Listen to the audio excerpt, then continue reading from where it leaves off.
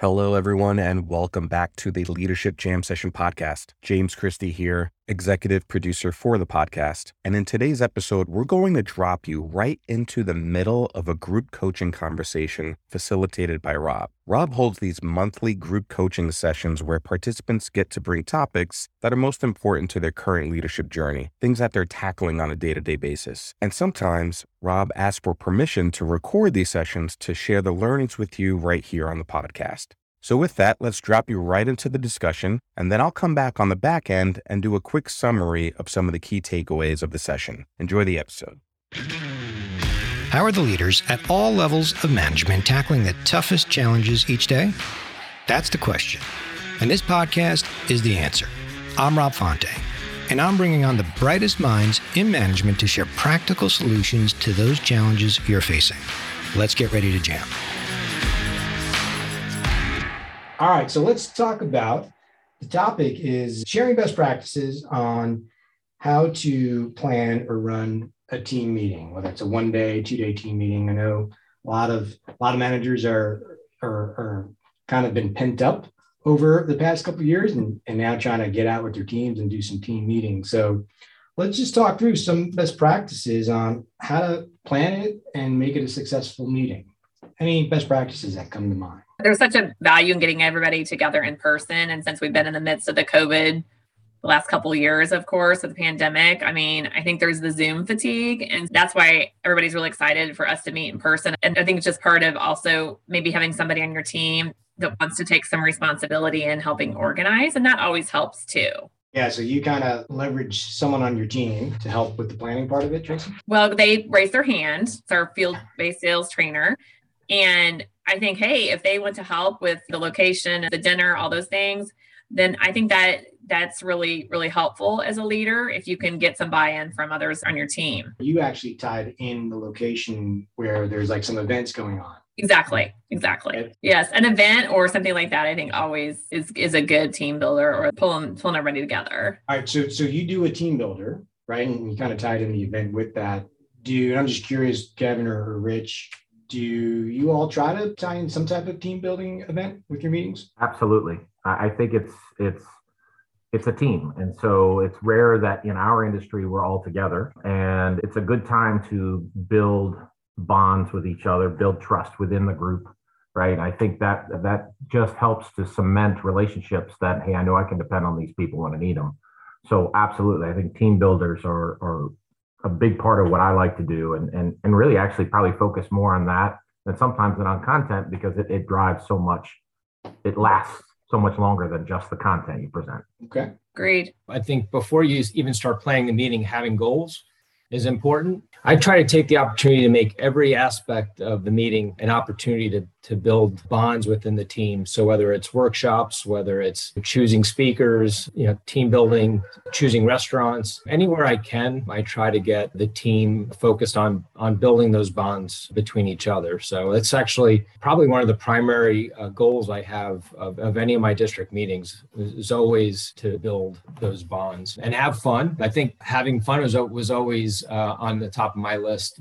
And then, of course, learning from each other. Those are the three things that I use as a framework for building meetings. Let me just throw this out there. What was the best team building event that you have done over the years with your team? If there's one that stands out. Best or the worst?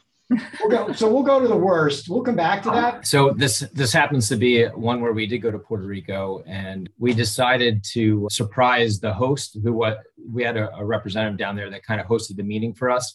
And if you ever heard of the song En Viejo San Juan, it's kind of like a very popular Puerto Rican song down there. So I asked the team to learn the words in Spanish. And then at the welcome reception, we had a guitarist there, and we all kind of sang together. It was rough around the edges. We weren't the best singers, but it meant a lot to the person that we all kind of took the time to learn it in Spanish, and really just a great moment for the team that we all took that time and did something nice for another person on the team. I have one because it's with patients. It was Cancer Action in Kansas City, University of Kansas. And we went, it was part of the hospital, but so when the family's going through cancer, where they can stay. And so we actually cooked a meal for the families And one of the guys on the team was great with cooking lasagna. So we, as a team, all divided and conquered, and then gave that to the family there and the other various families in the waiting room, where they just sit and wait if they're coming in from out of town, because like Kansas, there's multiple areas that they pull throughout our Midwest geography. And so they need a place to stay. So I would say something like that. It was fun, but also really rewarding, because we were doing something for the patients and their families. And of course, that's what we're in the pharmaceutical business for, is putting patients first and foremost. So that was one, it's probably 2017 we did that. So that's one that really resonates with me. That's pretty cool. Very nice. We did a songwriting competition in Nashville. We went to a recording studio and had two groups create a song. They had two songwriters there, and they provided the music and we provided the lyrics, and then we had to sing them for the other group. Those kind of things where you stretch yourself out of anybody's comfort zone, that's unique and different. People really gravitate to that kind of thing, and it does help open people up, and you see people in a whole new light. It's pretty cool. Ironically, I happened to be there, and they brought me in to do some other skill building workshop, and they invited me to this team building at night. I'm like, what on earth are we doing? Right. But I will say, out of your comfort zone, correct? Completely out of my comfort zone. I had to stand there and sing with like these group of people, half of which I met for the first time, but it was actually pretty cool. It was pretty cool, I have to say. That was one of the more bonding experiences I think I've ever had. Pretty neat. Yeah, it was pretty neat. My very first meeting that I put together, I was a brand new manager. I never put a meeting together, right? So I just put together a hotel at like the airport, and it was just kind of rundown and type of setting where it definitely needed updating. You can kind of see like the coffee stains on the meeting floor. And I always ask for feedback, and I certainly got feedback after that meeting, that was for sure. And never again did I ever plan a team meeting location wise. So I always allowed my team to help me with that. You know? I think, let's see, dinner location, like food and hotel accommodations, those are always also part of top of the list of importance of making it successful, I think, too. Food has a big part of it. I agree. It is amazing how good hotels change the dynamic of a meeting. Yes. Like that. Oh, I'm excited to go to this place. That it really does set the tone in a lot of ways to say, hey, I'm thinking of you guys, care about where we're going to land and what we're going to eat and what we're going to do. I think that's the other part of it from my view of meetings, is demonstrating that I care. You know, I'm so glad you brought that up, because I have heard critics over the years say, well, it doesn't matter where you have your meeting. I mean, we're buying their food, paying their hotel bills. But to your point, Kevin, it does matter, because it's sending a message to your people. Mm-hmm. And that's the lesson I learned the hard way with my first meeting. So, Jim? Yeah. So I was just going to say, I actually like to pursue this a little more. I agree with Kevin. I think that just doing it at the Holiday Inn, people are going to be like, oh my God. I've run into a couple of the organizations I've been at. They actually, I don't want to say prohibited, but it was really hard to do a nicer hotel. Like I had a situation at one of the organizations where I was able to get a deal on like a Ritz-Carlton, and it was like the price of a regular Marriott. And I had to, like, we were able to get it approved, but they were like, why are we doing this at the Ritz-Carlton? Have you guys run into that issues with your organization? And like, how do you kind of manage through that? So when there is that fine line, we're having it at a Hilton, but I think that's where you can elevate with some of the food and the dinner and the snacks during the session and things like that, because there is that budget that we have to stay within guidelines and compliance for. But I think there's also other ways that we can do things. One thing that I like to do, and it's like when somebody gets a hotel, I like to leave like a goodie bag or something from the city that they're in, whether it be a magnet or something from wherever, Nashville, a little guitar magnet or whatever, and then just welcome to the city, and really looking forward to a great meeting. And just now it would probably be sanitizer, but little snacks or things for when they get to the room. And I think that sends a nice way to really start it off, that you took the time, like you were saying, Kevin, that you care and you want it to be an enjoyable experience. So I found that that's something, whether it be national sales meeting out of town or a division meeting, that really goes a long way with the team. I think, Jim, there's times where you can fight for those things if you need to, right? I think not every meeting can you raise hell about not getting what you want as far as a hotel or food or budget. But there are times when you just have to fight for those things, because you know it's what your team needs right then and there. I've seen leaders go out of their way, Rich, you and I work for this person, to put a meeting together where you're sitting in a recliner the entire meeting because that team did so well. But you know what? He fought like hell for it, and you felt very special just to be part of that group.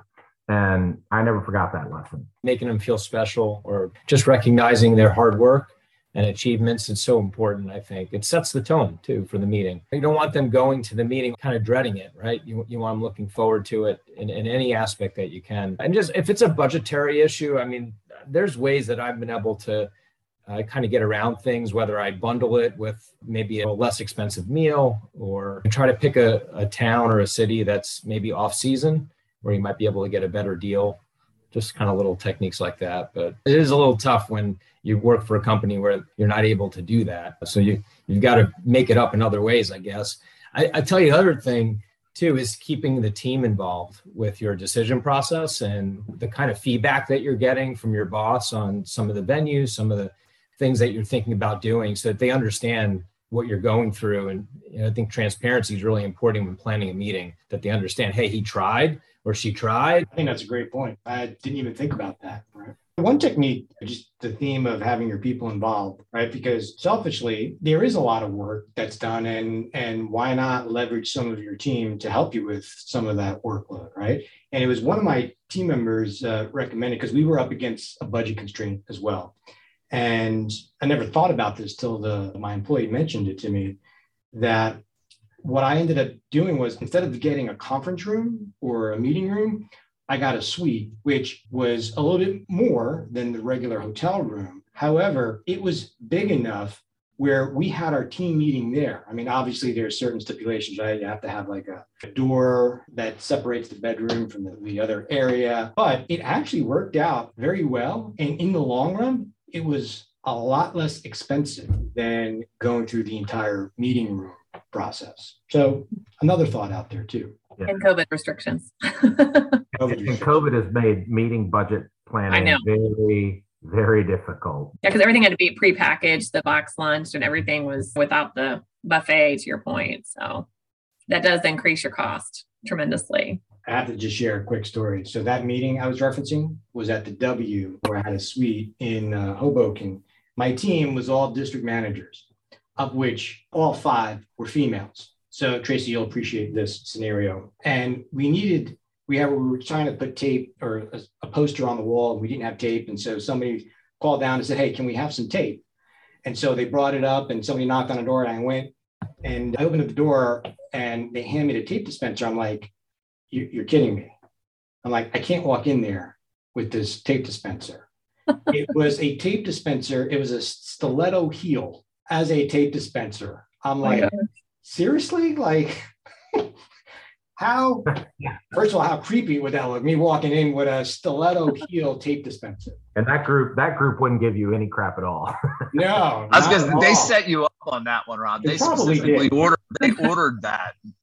How about this one? Content that you pack into the meeting, whatever the amount of time you decide to have the meeting, trying to have the right amount of content. Do you think that's an important thing? And scheduling in some downtime to the meeting. What are your guys' thoughts about that? And how does that play out in your different organizations? I mean, obviously want to maximize all the time there, but it's so important. And I think it really, a national sales meeting, those are more of the challenges because there's so much content from marketing, home office, and you have so many more things. I think in a national sales meeting, whereas a division meeting, like one that I'm organizing or helping to plan in June, you have more control and that time to give everybody a break, because you have to have a mental break in order to really be productive. And if we are just so scheduled and that in the day you're so wiped, that's not good for anybody. So I think that you have to incorporate break time and time to refresh. So important. I would agree. I think if you pack too much into an agenda, it can have the opposite effect of what we're trying to accomplish in the first place.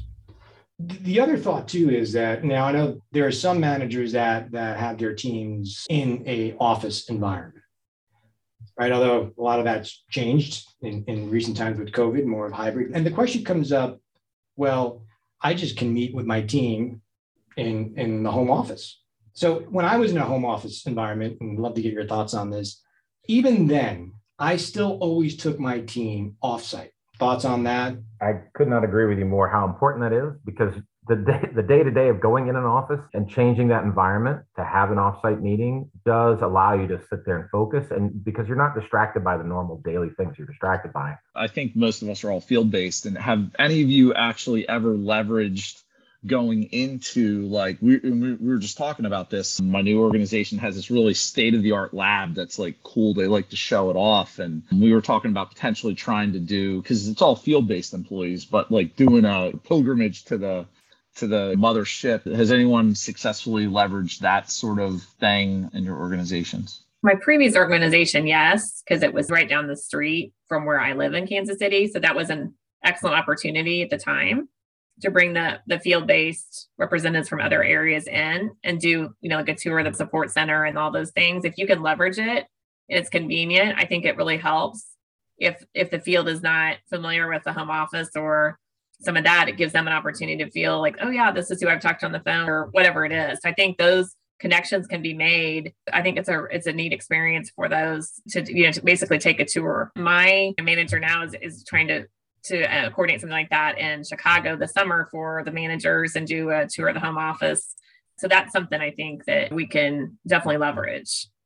I like that. I've never actually done that, but it sounds like a great idea. I mean, I've never thought about that, but if you have kind of a unique thing that the team could look at, or even just for networking purposes, I can definitely see the value in doing something like that, Jim. It's again, not my idea, but we had the national meeting. Our CEO was there and he was playing like bocce ball with a couple of the reps. And they're like, oh, you guys should come see, because they just built this state-of-the-art facility right before COVID. And of course, it's not being utilized, and they have some really cool technology there. So we were just talking about this as a management team, as an opportunity for everyone to get a chance. And the CEO's like, hey, look, if you plan a meeting, come in, you can do an informal half an hour with the CEO or something like that. And I think that's a great idea. Yeah.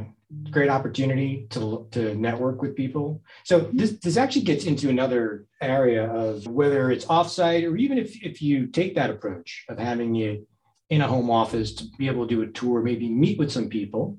That's the advantage there too, that you could leverage. But what about bringing guests to your meeting or incorporating guest speakers, if you will?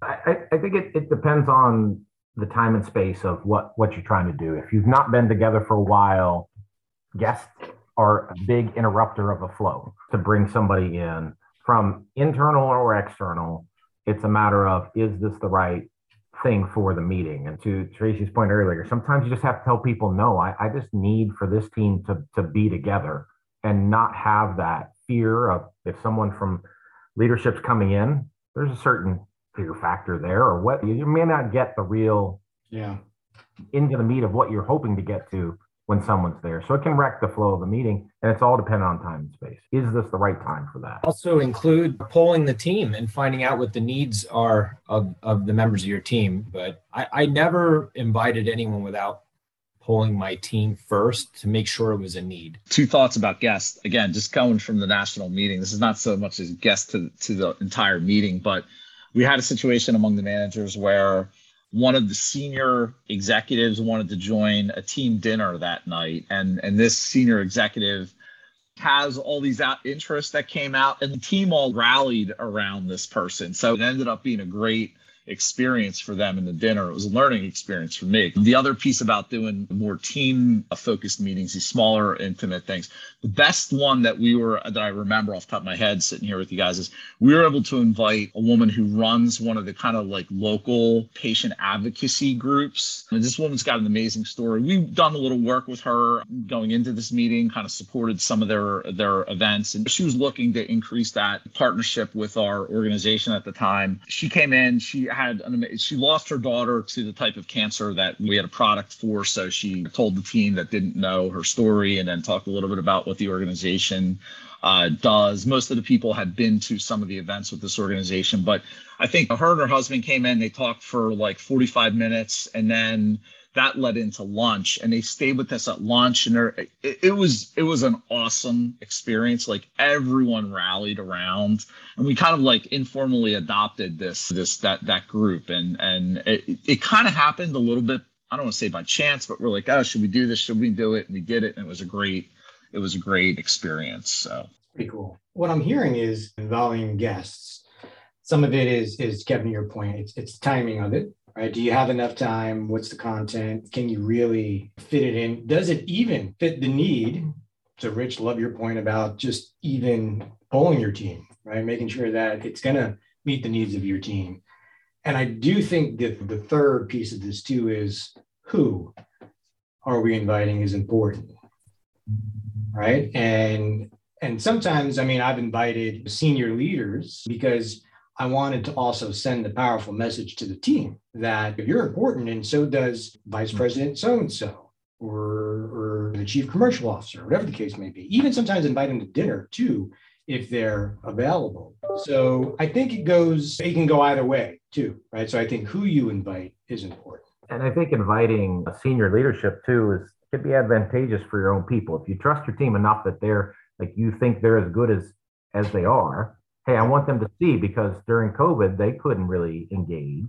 And so it was a good way for them to say, wow, this group really knows what's up. So it was another way of saying, hey, let me show you guys off, right? On the flip side for senior leadership. That is a great point, Kevin. And I think the story I was telling about this executive that invited to the dinner, the other thing that the director did with that, pulled that executive aside and said, hey, look, really excited to have you come to this dinner, but kind of gave some expectations to the executive that they weren't getting into like detailed spreadsheet business analysis over appetizers, right? Like it was much more of an informal discussion. Now, some business discussions obviously emerged, but setting expectations of the guest, I guess, is the point I obviously want to drill home there too. That's a great point too. I mean, there's some strategy involved in inviting people too. If you don't have a certain network in marketing, for example, and you need to kind of build those relationships because you have an initiative, networking, I think, is a great strategy to get people down and kind of connect with them. I know when I was in home office and got invited to a meeting and went down there when I was on the marketing team,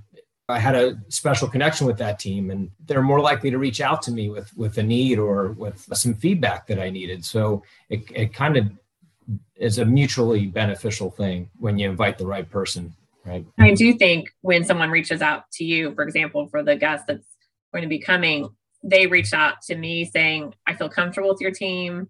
I would like to be there. And how do you say no to that? Because they are already building a bond and know that this team would be interactive and really learn from them. So I think that to me, when somebody reaches out proactively, that is really, to me, a nice touch of somebody from the home office that says, hey, I really want to join your team specifically. So that's where, to me, it's like, it's easy to say yes to that person, knowing that they already feel comfortable at ease with your people. It saves you time as a manager too, because now instead of you being that bridge to that person in home office, your team's now directly reaching out to them. And that, to me, that's what you want, right? You want your team networking within the organization and developing these relationships. It helps them personally and professionally, helps them grow, helps them bring things back into the team. They learn information that maybe even you or definitely the team wasn't aware of before. So there's a lot of benefit, I think, in inviting home office folks and getting that network and getting that open communication going. It's so true. There's a lot more that goes into planning your meeting than what a lot of people think, right? Even the strategy piece behind it, what we're just talking about. Because it wasn't until you all just talked about it that as I'm thinking back to some of my teams, and I know as a result of inviting certain cross-functional members to my team meetings, my team did get access to more things inevitably. So excellent point for sure. Anything else come to mind? It's a great discussion. I think one of the most important things is, what are you trying to accomplish? And then how do you carry it through? What kind of direction? Is it a POA that you need to get out there that you need to, here's the direction we're going. And then how do you carry that through and develop a theme for that meeting, which I take a lot of time to do, to say, how do I give this idea, this concept that will pull through what we're trying to do and keep it alive afterwards? So I think this goes back, we kind of opened with Rich talking about have your goals in mind. And I think this is a great way to kind of tie it all in, right, Kevin? Yeah. What is the objective? What are we trying to accomplish? I think it's just a fair balance, and just a little addition adding on that, Kevin, is just because it's all about having fun and really bonding with one another. But when you do have the fun first, then you can get down to the business and then have your ask for the team. And that's a lot easier when you've had a, fun night the night before, a team builder. And then the next day, it's like, okay, guys, it was great, but here's what we need to do for this quarter or whatever it is. But when you incorporate that well, then to me, it's a lot easier to ask for what needs to be done going forward. The fair balance of it all. You do need the right balance for sure. So a few key takeaways from this episode. First and foremost, there is such great value in bringing everyone together. There's just something to be said for the new level of energy that exists when bringing teams back together live and in person. Set some goals and objectives for your meeting. For example, here on the episode, you heard the group talk about building team bonds, learning from each other, just having fun. Those will all help to really shape your agenda. Speaking of agendas, it's always great to get feedback from your participants about your agenda. Let them have some ownership in what the meeting looks like and how you are going to accomplish your objectives. When it comes to content, be sure to include just the right amount of content for the length of your meeting. Trying to cram too much info into your meeting will make your meeting run over on time, potentially wear people out, and have an opposite effect on what you're trying to accomplish. Let's talk about guests. It's always great to have a guest at your meeting where possible, but we need to make sure that the guest will fit into the overall meeting objective. There's been many cases where sometimes we bring a guest, be it a home office person or an external guest, into our meeting, and sometimes it just doesn't fit the overall flow of the meeting and can potentially even be disruptive. A word on team building activities. Who doesn't love a good team builder? Now, it's very easy to find very simple, easy to execute team building activities, but then there are those types of activities that you may want to stay away from, especially if you've had a bad experience in the past. So don't feel bad about pushing back on certain ideas that just may not make sense. Lastly, there's an HBR article that we'll include in the show notes that talks about how to have a successful offsite, one that actually works. So that's a great article. You should check that out.